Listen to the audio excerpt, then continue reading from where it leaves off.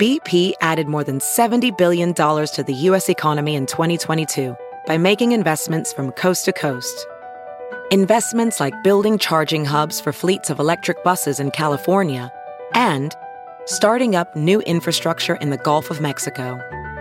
It's and, not or.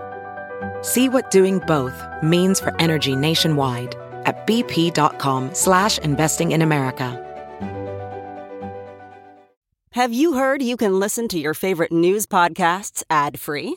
Good news. With Amazon Music, you have access to the largest catalog of ad-free top podcasts included with your Prime membership.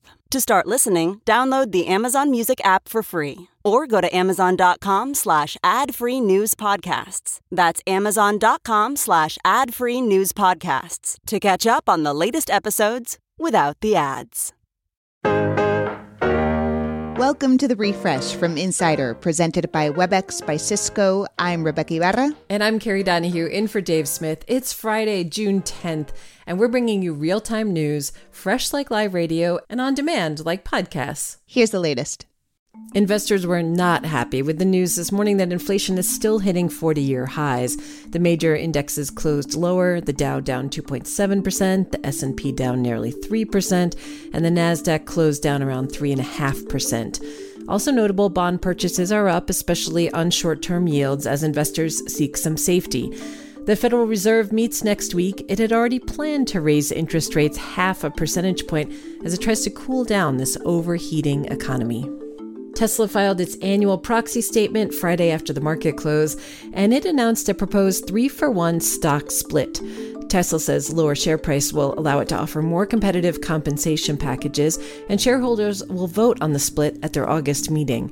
Tesla's stock closed at $6.96 per share, and it's rising in after-hours trading. Remember the big news that Ginny Thomas, Trump supporter and wife of Supreme Court Justice Clarence Thomas, had pressured 2 lawmakers in Arizona to overturn the 2020 election results? You know, too much going on? That's okay, forget it, because now the Washington Post says it was more like 29 state lawmakers, House and Senate Republicans. She sent emails urging them to select new electors with one criteria, that they'd vote for Trump. The U.S. and many countries in the Western Hemisphere are set to agree on a set of principles meant to address migration. The so-called Los Angeles Declaration is being described as a roadmap with goals to align on international travel, to send funds to countries most impacted by migration, and to agree on more humane border policies. The pact is being hailed as the summit of the Americas' most notable achievement.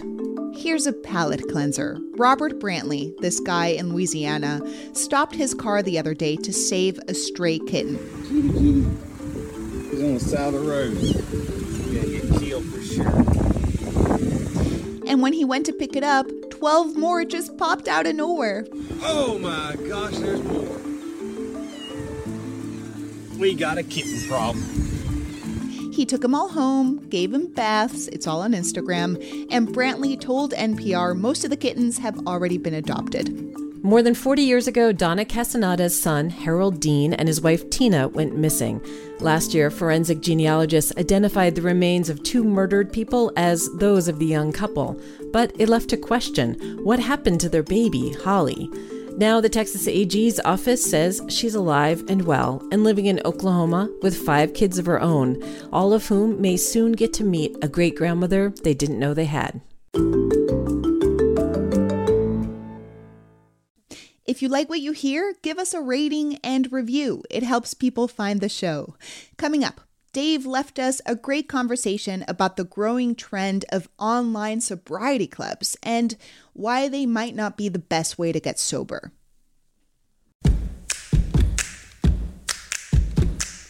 The changing world of hybrid work offers new possibilities.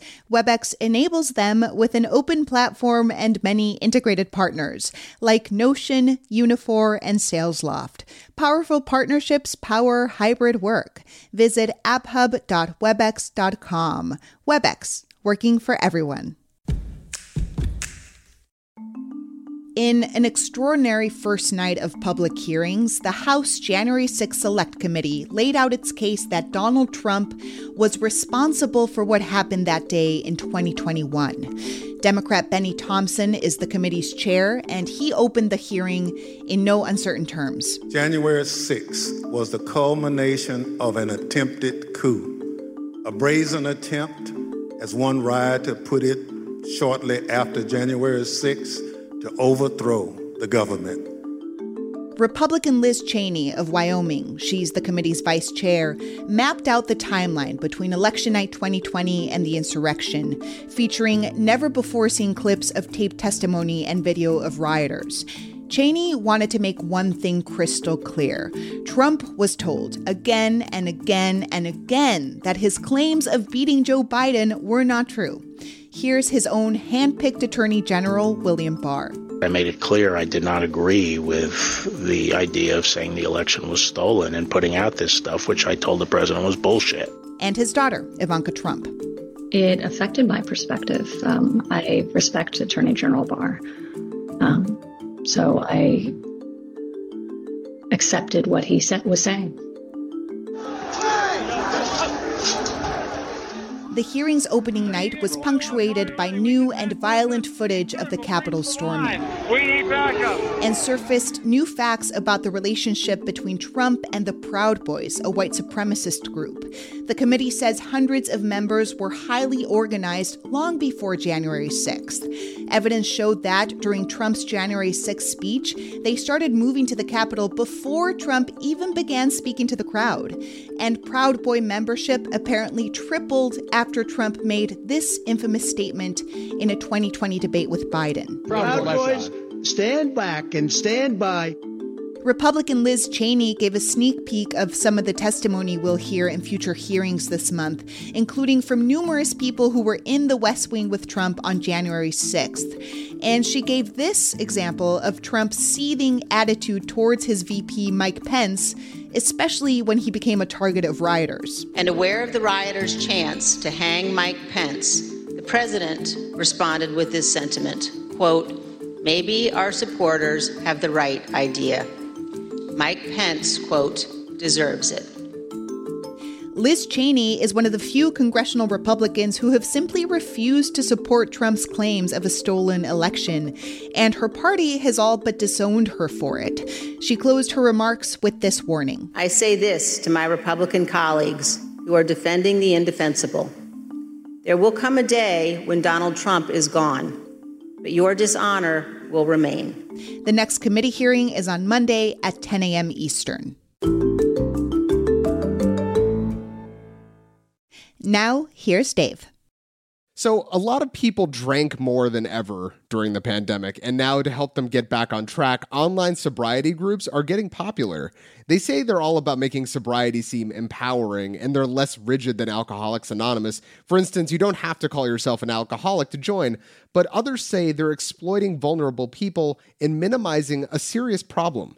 Insider's Anna Medeiros covers mental health. So, Anna, can you describe these online sobriety clubs? These groups are quite different from AA. One reason is that you don't have to hit rock bottom to join. Not that you have to with AA, but it tends to attract people who feel like they have no other choice.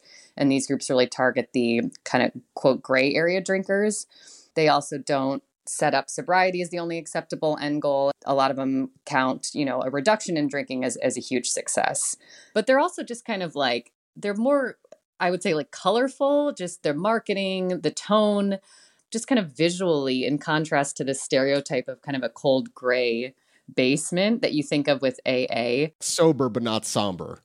Exactly. They try to make it almost fun. It's a club that you're joining. It's almost like a hobby that you want to keep up as opposed to a disease that you want to manage. So you write that these groups cater to women mostly. Why is that? So AA has kind of, in broad strokes, been less welcoming to women. At least, that's what women have reported. And Holly Whitaker, who's one of the founders of these groups, The Tempest, has talked about this a lot, how she believes that AA is kind of rooted in the patriarchy and the idea that you have to sort of give up your power to move on in that group, something that women and underprivileged people basically have to do every day in society. So what do people actually like about these clubs? So I heard over and over that they love how it is not shame-based, which again, a lot of these people feel that AA is. It's really an empowering community. I think that people really become friends and feel comfortable with one another and feel like they're not alone in the fact that they want to question if alcohol is serving them. Mm-hmm. So I'm sure that online sobriety groups can be helpful, but I'm sure they're not all sunshine and daffodils. Is there any harm in this? What are the downsides? Yeah, there are definitely some downsides. Number one, they are not run by licensed mental health professionals. So people, especially people who are physically dependent on alcohol and really need medical supervision to detox, they should not join these groups. It's just for people who have a habit that they want to explore and hopefully kick.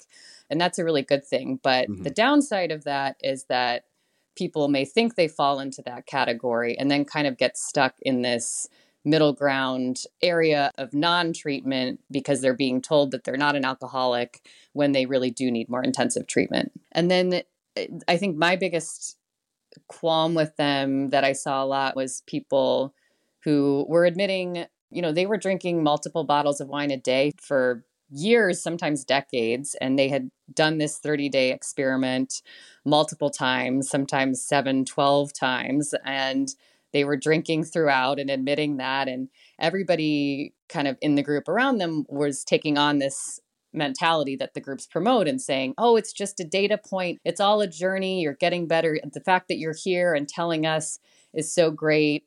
Keep it up, which is nice. But the psychologist I talked to really worries that mentality is going to kind of keep these people trapped when they really should look at that and say, hey, if I can't do this for 30 days and I've tried it 12 times, maybe I need a higher level of care. Another criticism is these groups' dismissal of the term alcoholic. I talked to a therapist and a woman who actually has gone through AA and says that she really finds the term alcoholic empowering, and the rigidity of it is actually really helpful to be able to say, this is what I am, and this is how I need to live my life to stay healthy. Very interesting. Anna, thank you so much for chatting. Thank you for having me. Anna Medeiros writes about human behavior and mental health for Insider. Make sure to follow The Refresh from Insider on Apple Podcasts, Spotify, or wherever you listen to your podcasts. And please leave us a rating and review. It helps other people discover the show. The Refresh from Insider is produced by Frank Alito, Grace Eliza Goodwin, and us, Rebecca Ibarra. And I'm Carrie Donahue, the executive producer. Andy Bowers is the head of audio at Insider, and we had extra help this week from Rob Gunther. Thanks for listening. Have a wonderful weekend.